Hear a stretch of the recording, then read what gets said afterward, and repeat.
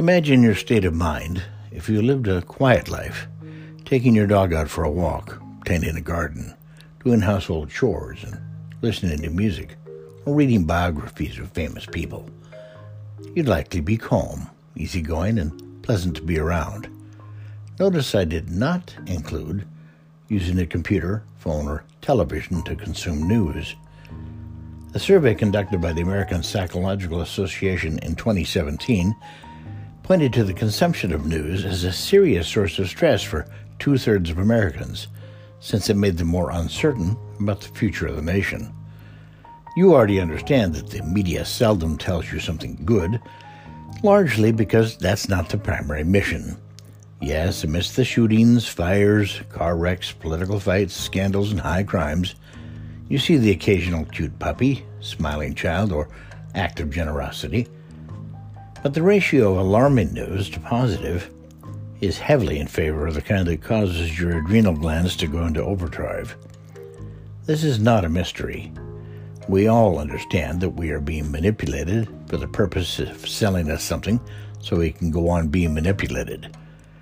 But what is still puzzling is that despite being aware of it, we keep coming back for more. You've heard the term news junkie, which means someone addicted to the news.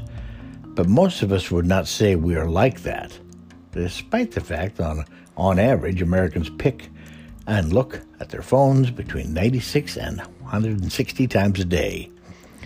Looking for what? An email? A text? An update on the stock market? Very often, it's news. 43% of smartphone users check their phone within 5 minutes of waking up. How important is that news? Is news of a train wreck in Taiwan and the human suffering that went with it useful, important, or vital for you to know? How about a fire in a town 30 miles away? You might not even hear about it unless 3 people died, largely because it's more dramatic. In fact, when news like that is part of a broadcast or included on a news website, it's often just a short story with few details. The only purpose of sharing that news is to raise your sense of alarm. It's as if someone handed you a sugar-filled soda drink and a bag of chips 100 times a day. It's going to take a toll. When you're always stressed, always on alert, always alarmed, it puts more of a stress hormone called cortisol into your system.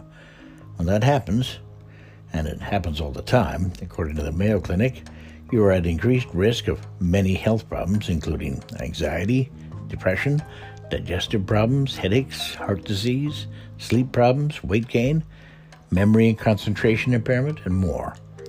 It's a hard habit to break, I know, but you have the power to put the phone down, close your eyes, take 10 to 20 deep measured breaths, or better yet, try a bit of transcendental meditation. Sit in a quiet place and for 20 minutes, repeat the mantra, so hum. When distracting thoughts enter, and they will, it's okay. Just try to set them aside by repeating the mantra. You can even set a timer if it's helpful. But the point is to think about something other than the news or a text or looking at yet more useless information at least once a day. Your brain is a truly marvelous thing. Stop feeding it junk and pointless alarming blather. Take control. Be calm. Seek centered happiness.